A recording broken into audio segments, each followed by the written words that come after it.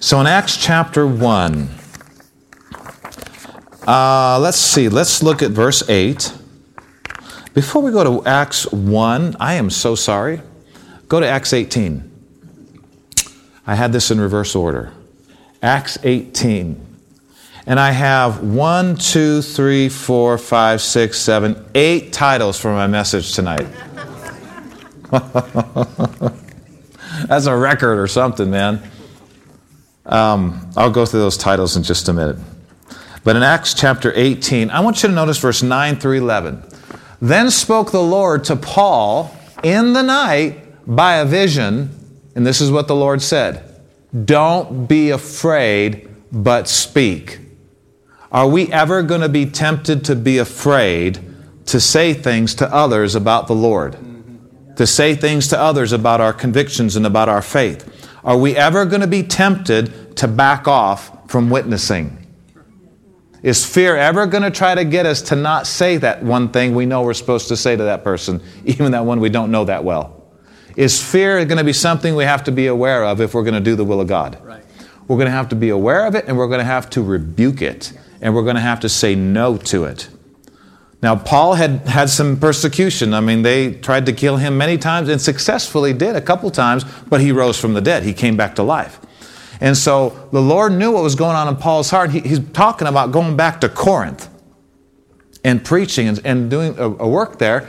And the Lord told him in a vision, Paul, don't be afraid, but speak. Man, if there's ever a day we got to overcome fear in this area, it's today. There's pressure out there to get us not to say certain things that we believe. I mean, you just open up the Bible to Romans chapter 2 and start reading the first 15 verses and stand up and declare, you know what? I believe that's true. There's some people who'd like to kill you for saying that. Slap you with a lawsuit. Okay. Call you involved in a hate crime. Do you know that?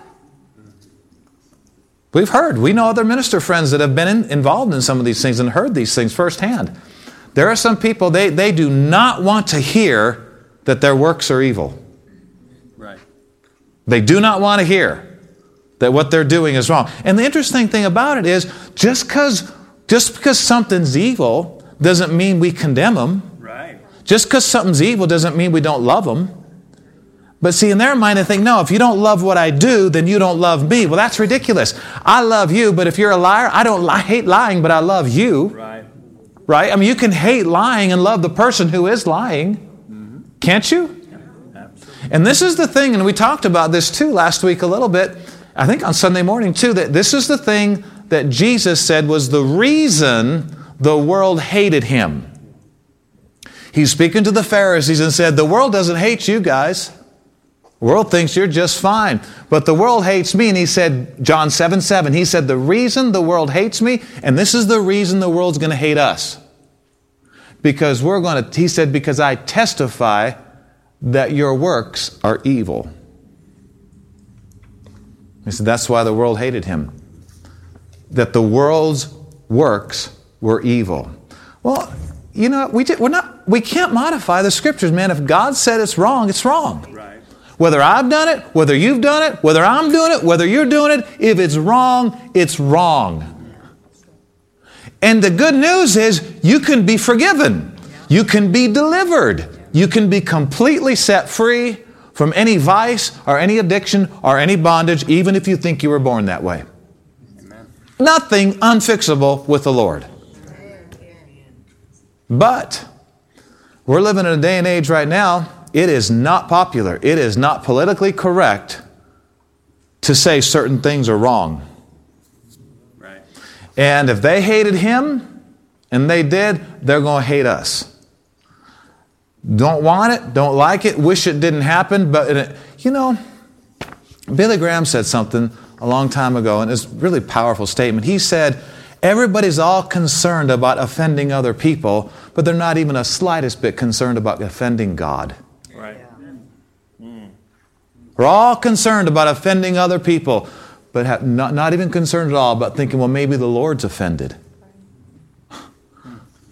And I tell you, You can totally love, be non-condemning towards someone who's steeped in sin and not compromise and say, what you're doing is okay. If it's not okay, it's not okay, but you can still love those people. Right. Absolutely. And I say all that because sometimes in this area of being a witness for Jesus and bringing people to church, sometimes, somebody might cuss you out sometime. I don't know. But if that does happen, we should rejoice like the Lord said and go, wow. So persecuted they the prophets, and great is your reward in heaven, for so persecuted they the prophets. Anyway, so don't be afraid, speak, Paul, and hold not your peace. Next verse. Jesus said, for I am with you, and no man shall set on you to hurt you. For I have much people in this city. The Lord spoke that to us a few years ago, more than once. This city is a mission field. We went over all the statistics of some of the crazy things that the professionals are saying about our area, which I hate even repeating it, concerning the suicide capital and all this other stuff in Grand Junction, the Grand Valley. Well, through our prayers, that percent is going down. That's right. It has to. The devil's not bigger than God, and the devil's not bigger than a church filled with God. Change some of those statistics and percentages. But we found out that every city is a mission field. This was Corinth. This was not like some third world nation. This was a very prosperous city, a lot of commerce, a lot of buying and selling and games and all this kind of stuff. But Jesus said, I have a lot of people in this city that I want you to reach. I want you to preach to them, and I want you to reach them. I want you to help them with the gospel. And he told us that he has a lot of people in our city that he wants to help. And he'd like us to be the ones he could work through. So, first thing we got to overcome is fear. Well, what if they don't receive it? Who cares? That's not your responsibility. You need to help them. You need to love them. If they receive it, great. If they don't worry about it. And the answer is, after you're done with that person, and they totally... a lot of people that do persecute you for sharing the Lord with them or inviting them to church, a lot of those people up front may look very upset, but they're going to go home. And it's going to get dark. And they're going to fall asleep. And on their bed, I guarantee you, they're going to be thinking about what we said to them. Right. We're going to be thinking, and maybe a year or two later, they'll make a turn because of that seed. So I wouldn't look at anything as a failure. Right. Seeds planted sometimes don't show up till years later. Right. So don't think it was a failure, and stay in faith. So I wanted to say that because Jesus has much people here, and we can't let fear hinder us from reaching them. Right. Please remember what it was like to be hopeless. Remember what it was like to have depression all over you and you didn't know how to get free other than natural medication. Sometimes we got to stop and we got to remember, you know what? There's people all around that felt like I felt 20 years ago. There's people all around. Maybe people in here have been tempted to take your life. Well, you're maybe totally delivered tonight, hopefully. But there's other people out there, they're not delivered yet. Right. And we need to realize we are Jesus in the earth. Angels aren't going to do our job for us. And we can't think somebody next door is going to do our job for us. So let's do this now. Turn to Acts chapter 1. And in verse 8, here I'm going to show you something that applies to every born-again person on this planet. Some things are for pastors only. Some things are for prophets only. Some things are for teachers only. This here is for everybody on this planet. And it's not just a Christian duty, it's a calling. And if you see it as a calling, you'll be more apt to, be involved with it. Jesus said just before he floated up to heaven, he said, you shall receive power after that the Holy Ghost has come upon you. And now what's the primary reason for the power of the Holy Spirit in our life? Primary. Thank God for the jumping and shouting meetings. Thank God for people falling under the power. Thank God, for the amazing spirit nights that we have and believers meeting where we're all just celebrating. Thank God. But what's the primary reason for being filled with the Holy Spirit and having power from the Holy Spirit in your life? To be a witness unto Jesus both in Grand Junction, Mesa County, Colorado, the United States of America, in the uttermost parts of the earth. Yes. The Holy Spirit wants to help us witness. Are you listening? And I found this out too, that one way you can tell if you're living a Spirit-filled life, you want to do some of the things we're going to be talking about tonight. You know, the Lord wants us wanting to do what we're doing. You say, well, Pastor, I don't know if I have anything to witness. Well, let me ask you this. Were you there when you got saved? Were you there when you got saved? Yeah. You got something to witness about. Were you there? Were you there when that prayer got answered that you prayed? Were you there? Well, if you were there, you're a witness to the Lord being good to you, answering a prayer. Were you there when depression finally left your life because you'd gotten in the Word and the Word cleaned your brain out and got you free from darkness? Were you there? Because if you were there, you're a witness. Were you there when your marriage got fixed? Were you there when you got delivered from that addiction? Were you there? Then you're a witness.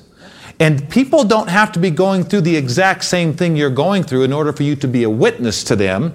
Deliverance is deliverance. Right. Whether it's in this area or that area, mental or physical or marital or business. We need to be, we need to be overflowing, reminding ourselves where we came from, what the Lord has done for us. Big deal. We should be overflowing. Right. Last week, I gave you a few testimonies of some things that the Lord's helped Carla and I to do. And, it's been a blessing. We love bringing people to church, and we love seeing people get saved, and we love seeing the people we bring make friends with other people in the church. It's wonderful. Absolutely thrills us to the core. Actually, there's a lot of neighbors of yours that we'd like to be friends with, It'd be really cool if you could start bringing them. Because it's fun. We love it. And it's not supposed to be, well, we have to do this because it's our Christian responsibility. And Carla and I have had such a good time in the last, 3/4 of a year, almost a year now, coming up in June, inviting our neighbors to church and bringing our neighbors to church when the time was right, And it's been fun. A dozen or more, I think, are coming faithfully and hooking up and serving and giving and just making friends. It's totally, I just want to dance. It's wonderful. And people say, well, Pastor, how do you do that? How can you do that? And my question is, born-again believer, how can you not do that? Let's answer that question. How can you not do that? If it's far better to be with Christ and leave this earth realm, then why are you still here? Do you ever think about it? To depart and be with Christ is far better. If it's far better to be with Jesus, why are we still here? Why not just give up the ghost? Well, Paul had the same thing going on in his mind. Philippians chapter 1. Do you have that scripture, Candace? Philippians 1. Paul was like, man, for me to live is Christ, to die is gain. I'm kind of in a decision point right now in my life. I don't know. He said right here, for me to live is Christ. I love that. Don't you love that? Yeah. He didn't say for me to live is all this other stuff. And then, Jesus is kind of orbiting around my life. No, Jesus is my life. Right. And if I got time for other stuff, that orbits around me and Jesus. To die is gain. Next verse. But if I live in the flesh, in other words, I don't leave my body, this is the fruit of my labor. Yet what I shall choose, I wot not. Next verse. He said, I'm in a strait betwixt two. I'm in a decision period. I'm deciding what to do. I have a desire to depart and be with Christ, which is far better. Next verse. Nevertheless, to abide in the flesh is more needful for you. One more verse. And having this confidence, I know that I shall abide and continue with you all for your furtherance and joy of faith. So you see what Paul's saying here? He's saying the only reason I'm not out of here to a far better place is because I got some people to help. Yeah. I got to help them go further in their faith. Yeah. Or help them get saved and come into the faith. He said, I'm here because other people. Well, if we're here to influence other people for the Lord, I think we should probably do that. Don't you? Now, I'm going to show you something here in just a minute. It's one of the heaviest scriptures, I think, in the New Testament. I mean, when I read it when I was a new believer, it was like, wow, what are you trying to say, Paul? But before we go there, last week, in Philippians 4, verse 1, we went to a scripture that Paul said, talking to the church at Philippi, he said, therefore, my brethren, thank you, Candace, that was it, dearly beloved and longed for, my joy. My joy. Where's our joy? Where was Paul's joy? Really, where is this joy that everybody is looking for? This deep inner joy that the world can't give or take away. Where is it? It's not in you getting a bunch of things. It's in other people that we're helping come to the Lord. There's a soul-winning joy you will get no other way. You'll get some other little things here and there, but there's a soul-winning joy you will never get unless you're doing some of the things like Paul did here. He said, you're my joy, you're my crown, so stand fast. This is not the only time he said this. 1 Thessalonians talks about it, where Paul said, you're my joy, you're my crown. So if you really need joy, you got to quit looking for it in you. It's in somebody else coming back to you. It's a huge deal. And a lot of people are just depressed. They're sad. They can't seem to shake this, can't seem to shake that. Maybe you shouldn't be alone so much. Maybe you need to get out there where the people are. Be an influence for the Lord and find some real joy. I mean, we're talking about the good stuff. Amen, not the counterfeit stuff. All right, so do this now. Turn with me to Ezekiel 3. Ezekiel 3. All right, church. So now that we're in church tonight, you realize that we're not just here for us to be satisfied tonight. We're here for other people's sake to be equipped to help them when we meet them. And I'm not saying you have to become a full-blown evangelist, but Carl and I have, and I don't know if this just happens or if you have to believe for it to happen. I think you kind of have to believe for it to happen, but we believe that when Billy Graham left the earth, last year, it was about a year ago, he left the earth. I don't believe his evangelistic anointing went with him because there's nobody in heaven that needs saved. Right. I believe that mantle fell back to the earth. Yes. And anyone who wants to reach up for some evangelistic help and anointing, I believe it's there. And we've experienced it. But you're not going to know that anointing's there until you step out and do what that anointing is going to help you to do. It's like you can't just wait for something to pick you up and a feeling to come and then do all these things. You got to start doing things by faith and then the power hits you. That's just how it works. And we've taken hold of that. And like I said, we've seen some amazing results, and I don't believe it's just for us either. So in Ezekiel 3, I kind of watch it when I read these scriptures because a lot of people have preached these scriptures. I think some people have preached these scriptures with a wrong attitude, but they're in the Bible. And we shouldn't ever get condemned about anything in the scriptures, but at times we should be challenged and at least put up our antenna a little higher and see what the Spirit of God's telling us about these scriptures. So in Ezekiel 3, in verse 17 through 21, Son of man, I have made you a watchman unto the house of Israel. Therefore, hear the word at my mouth and give them warning from me. Now, when we see the word warning, we don't want to think that's just, you better do this or else, or you better do that or else. There's such a thing as a loving warning. Right. Compassionate warning. Next verse.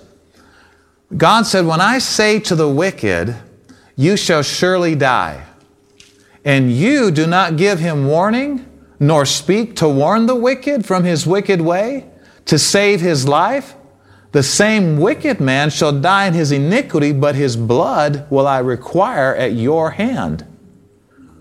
Now you can see how, people maybe that, I don't know, maybe they're thinking about other things other than love or compassion, they could use this scripture and really make somebody feel bad with it. Well, the Lord doesn't want us feeling bad.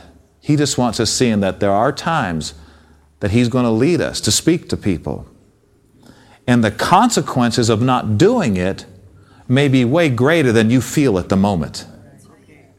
And this is what our beloved brother Andrew got a revelation of when he saw the Lord a few days ago. He felt the pain of the Lord for all the times Andrew didn't share the words that the Lord prompted him to share. Little things, just little things. Gestures, a scripture, offering a prayer. Just looked like very little things. But the Lord was weeping because of what those little things didn't do for those people that it was supposed to do for those people. Right. You know, little course corrections now. Did you know that a little tiny course correction in your life 20 years down the road could cause you to miss something terrible? Right. I mean, even in airplanes, you know, just a tiny little adjustment can mean the difference between going to Boston or Virginia Beach. Right. Just a little, because after a period of time and miles, that little thing is not little anymore.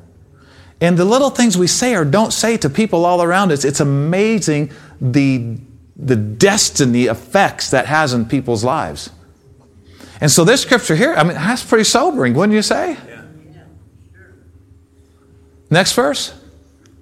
Yet if you warn the wicked, or lovingly try to help, we could say, and he turn not from his wickedness, nor from his wicked way, he'll die in his iniquity, but you have delivered your soul. In other words, you did what you were supposed to do. Right. Next verse. Again, when a righteous man does turn from his righteousness and commit iniquity, and I lay a stumbling block before him, he shall die. Because you have not given him warning, he shall die in his sin, and his righteousness which he has done shall not be remembered, but his blood will I require at your hands. So this is just talking about a believer now that you could help, or a backslider, we could say. Next verse. Nevertheless, if you warn the righteous man, that righteous man sin not, he doth not sin, he shall surely live, because he's warned, and you also have delivered your soul. So, let me just say it. We have a lot of people's cure for a terrible problem in their life. You know what I'm talking about? We have a cure. We have like the cure of all cures. What if we have that cure and we're not letting people know we have that cure? What is that all about?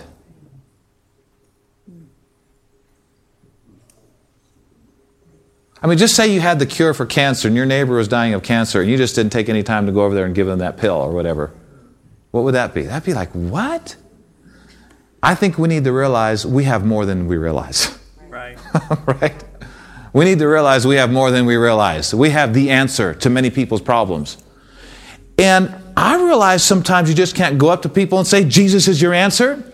But this is where friendship evangelism comes in. You got to take some time. Right. You got to get to know some people. You got to say, hey, let's do coffee. Let's have some lemonade. Let's hang out. And can I just give you a little piece of advice? When you start making more friends, and if you're not around any unbelievers, get around some unbelievers on purpose. Make yourself, whatever.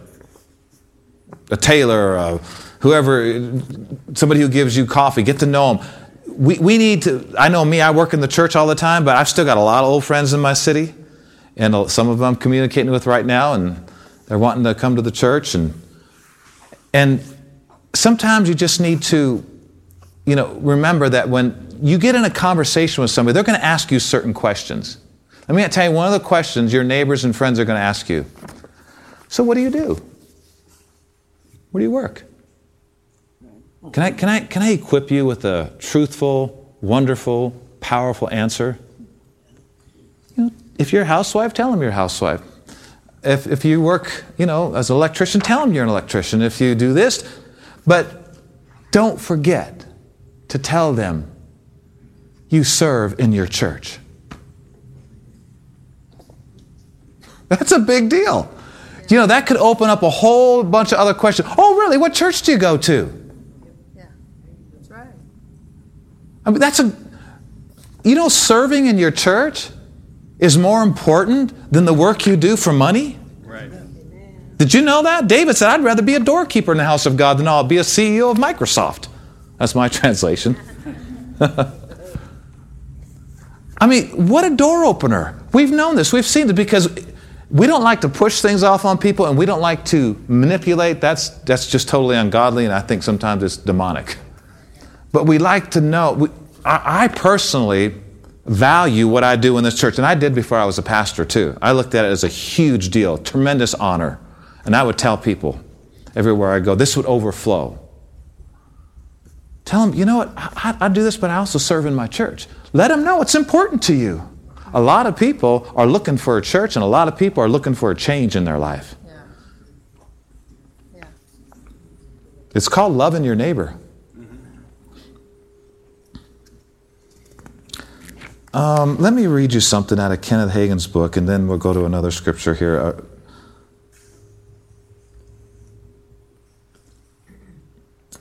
Here's something I want to make real clear. When we bring people to this church, we are bringing people to Jesus. Because the church is His body. I mean, let's face it, there's more of Jesus here when we're all together than you by yourself. Right.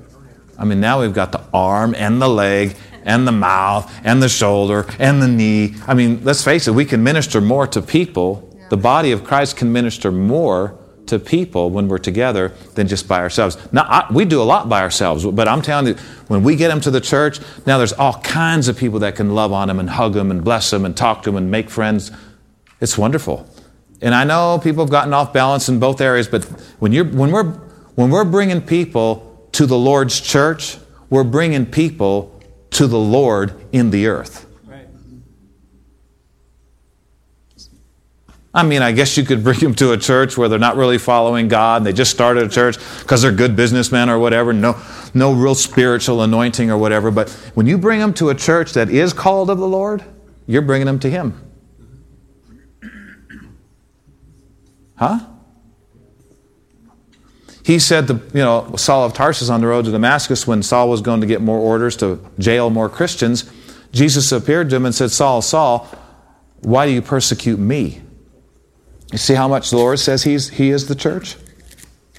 No, Jesus, no, I'm not persecuting you. I'm persecuting those church people, those people that go to church. That's who. He said, no, you're not. You're persecuting me. The church is me. We need to believe in ourselves as much as Jesus believed in Himself. Right. Jesus stood up and said, I'm anointed to set you free. We need to rise up to have the same confidence as the body of Christ and say, you know what? When people come to this church, they are going to get help. Because we are the body of Christ. Now, if you didn't know this, Wednesday night's a little more challenging because the mature people come on Wednesday night. And Sunday, right? So turn with me to Romans. Actually, we won't go there first. Let's go to, how much time do we have? Let's go to Revelation 22. Revelation chapter 22. And I'll read you this thing out of Kenneth Hagin's book here.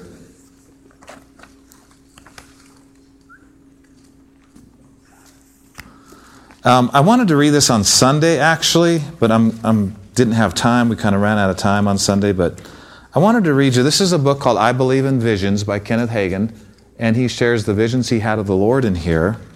And one of them was under a chapter that's entitled Come Up Hither, and this is when he saw the Lord. And I don't want to get into all the background of it for time's sake, but he was kneeling on the platform in a service by the pulpit, praying in tongues, and he heard a voice say, come up hither. And as I did, I realized it was the voice of one speaking to me. I thought everybody heard it. I heard it again, come up here. And the voice said again. Then I looked and saw Jesus standing about where the top of the tent would be. It was in a tent meeting. And I looked again, and the tent disappeared, and the folding chairs disappeared, and every tent pole in the hall disappeared. The pulpit disappeared, and God permitted me to see into the spirit realm. Jesus was standing there, and I stood in His presence. He was holding a crown in His hands. The crown was extraordinarily beautiful that human language cannot begin to describe it. Jesus told me, quote, "This is the soul winner's crown. My people are so careless and indifferent. The crown is for every one of my children. I speak and say, go to this one and pray for that one. Say this, do this. But my people are so busy. They put it off and souls are lost because they'll not obey me." When Jesus said that, I wept before him. I knelt down and repented of all my failures. Then Jesus said to me again, "Come up here." It seemed as if I went with Jesus through the air until we came to a beautiful city. We did not actually go into the city, but we beheld it at a distant range, as one might go up to a mountain and look down on a city in a valley. Its beauty was beyond words. Jesus said that the people selfishly say they are ready for heaven. They talk about their mansions and the glories of heaven, while many around them live in darkness and hopelessness. Jesus said I should share my hope with them and invite them to come to heaven with me. Then he turned to me and said, "Now let's go down to hell." He gave him a little tour of hell right after that. And I wanted to read that because, that's real similar to what our brother Andrew experienced just a few days ago when he felt the Lord's pain and the tears coming down his face when he hugged him. And he said, the Lord wasn't disciplining me. He wasn't going to scold me, but I felt his pain about all the times I didn't yield to him in doing what men would call seemingly little things for the people that were all around him. But now Andrew's on fire. And we're looking forward to hearing from him soon so he can tell you in person. So, did I give you a scripture? Revelation 22. Anybody having fun besides me?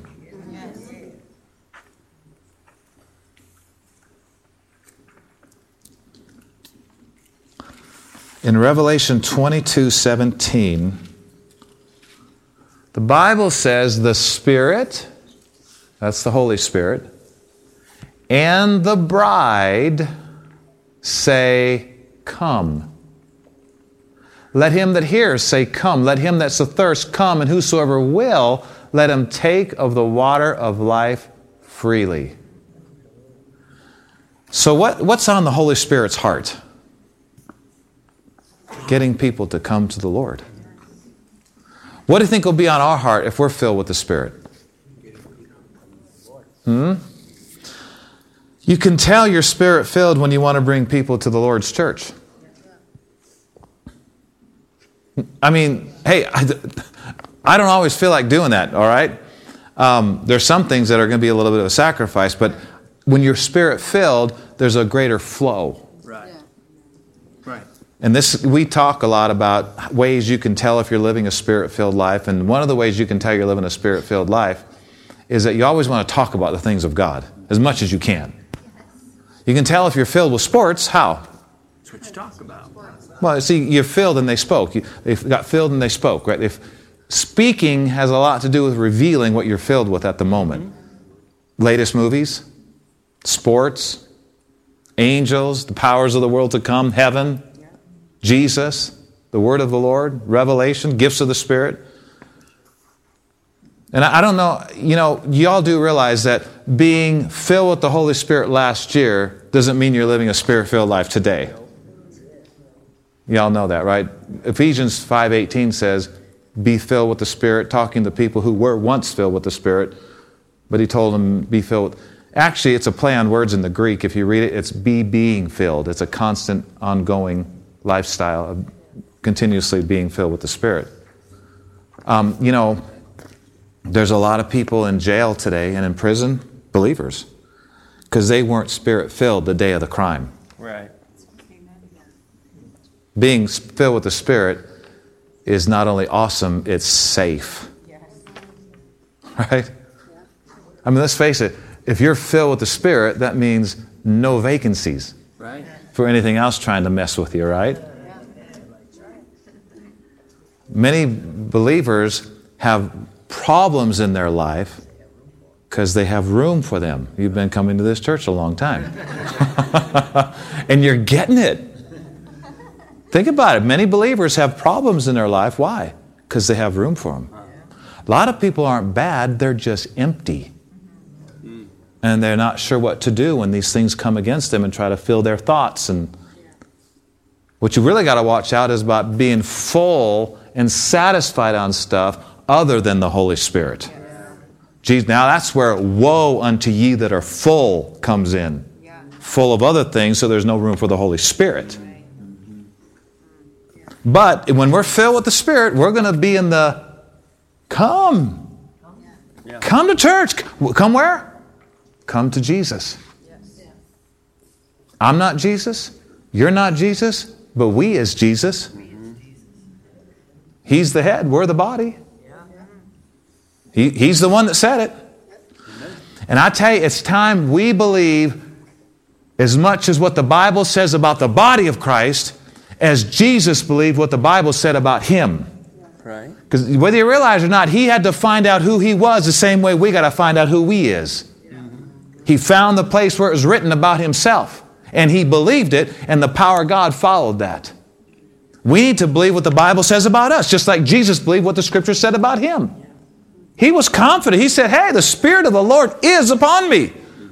I'm anointed to preach the gospel to the poor, heal broken hearts, set at liberty them that are bruised, preach deliverance to the captives, recovering of sight to the blind, preach the acceptable year of the Lord. And then he had the boldness to say, this day is this scripture fulfilled in your ears.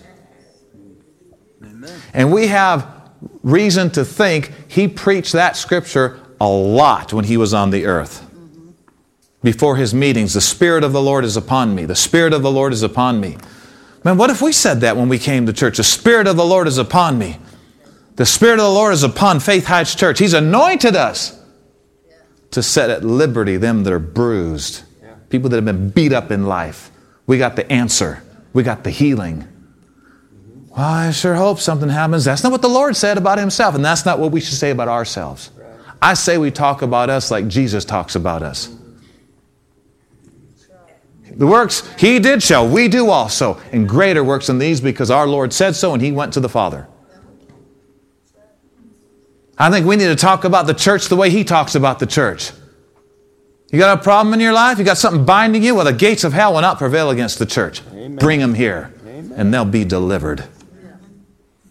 Oh, you're arrogant. It's confidence. Right. Big difference. We're just saying what the Lord said about us. Say, Pastor, you think they'll be free? No, I know they will. If they want help, we can help them. Now, if they don't want help, that's another story. But if they want help, we can help them. And we need to have the faith that Jesus had in Himself. We need to have the same faith in being a part of His body. And by His blood, we can have that confidence.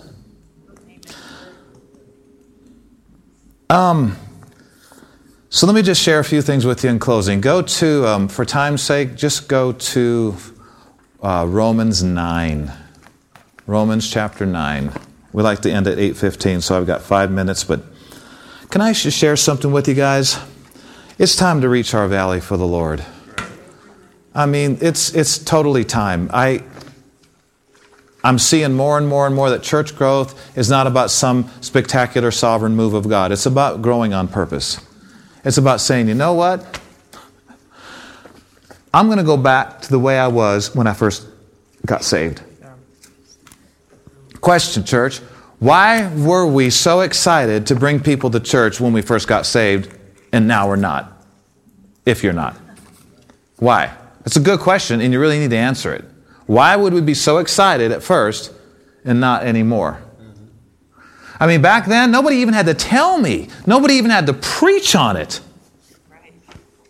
Right? This is something you want to do. Yeah. You say, Pastor, how can you do it? How can you not do it? That's good. How can you not do it? Yeah. Say, well, I just don't have time. Big problem. Mm-hmm. I actually am partially done with one of the books I've been writing called Making Room for the Things of God. It ain't going to fit in your already overbooked schedule. You're going to have to make room for the things of God, and one of the things of God is get around unbelievers or people that who are unchurched and be an influence for them, make friends with them, and bring them to Jesus. Amen. Got to do it. Nobody else is going to do it. So in Romans 9, this scripture's always kind of intrigued me. And here's another book we're going to revise. This one I wrote a few years ago. It's called One Neighbor Each, or Operation Neighborhood Evangelism. It's a practical guide to making friends forever. And it's about soul winning. It's how to win your neighborhood to the Lord through friendship evangelism. And really all it is an assistance in what's already happening in your life, but putting an oomph in the friendships you're already making and some wisdom and some revelation on how to actually see it through to the end. Remember last week I said that everybody should be mentoring someone? Everybody should be. What do you mean? Everybody should be holding on to somebody. Right. You know, bringing them to the church, helping them meet new friends. When it's time, help them get involved in the helps team. Why? Because you love them. And you care about them. And you want them hearing well done at the end of their life. Yeah.